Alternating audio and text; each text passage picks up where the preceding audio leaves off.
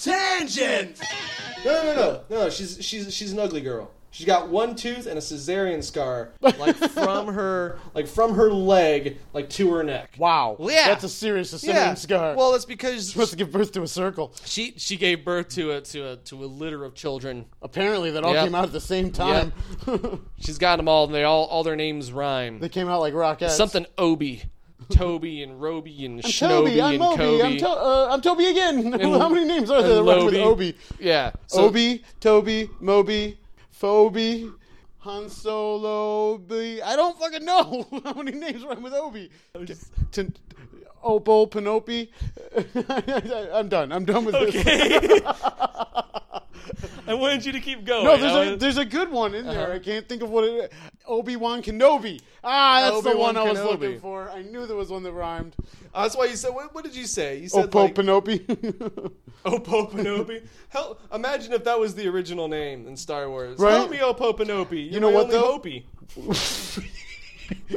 we would just accept it. We would just be like, yeah, Opal Panope. Sure. He was a fucking badass. Yeah. He's in the Jedi. They're not called the Jedi. They're called the Jody. The Jody. Opo Panope. The Joby. The Jody.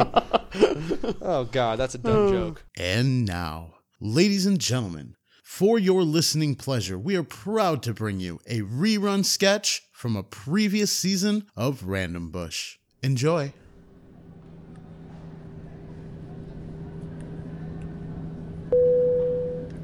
Good evening, ladies and gentlemen, and welcome to Flight 84 with non-stop service to Dallas. So you know, this is not the captain speaking. The captain does not speak English. He is a duck. He is Captain Duck.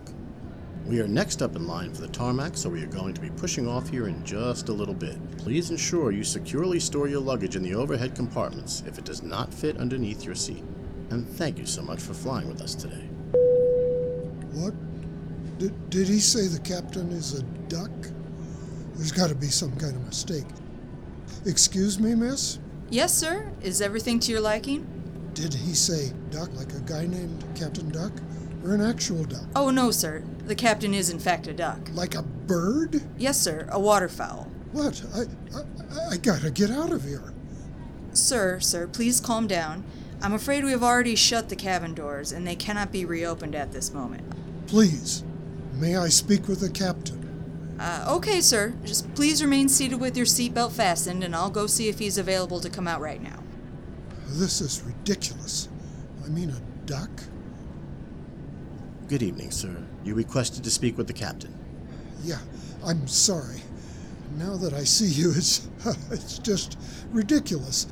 I thought they said the captain was a duck. Yes, that is correct, sir. I am not the captain. He is the captain. Are you messing with me? No, sir. Would you like to give him some bread? No, I don't want to give him bread. He's not a captain. That's just a duck. Sir, I will have you know that Captain Duck is an accomplished pilot. He's been flying his whole life. I mean, he's a natural flyer. No, I get that he can fly, but he can't fly the plane. Sir, with all due respect, I'm not sure you understand the complexities of aerodynamics. What could possibly go wrong? He doesn't have hands. He's going to crash the plane. Sir, you're beginning to upset Captain Duck.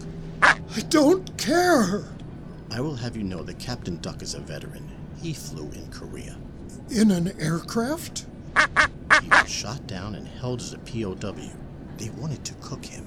What? Let me ask you something. When you see a duck flying in the sky, do you think it's going to crash? Well, no. And why is that? Because they're natural flyers. Well, there you have it, sir.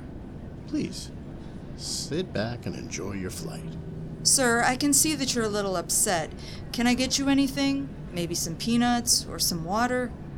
This is just like that flamingo bus driver.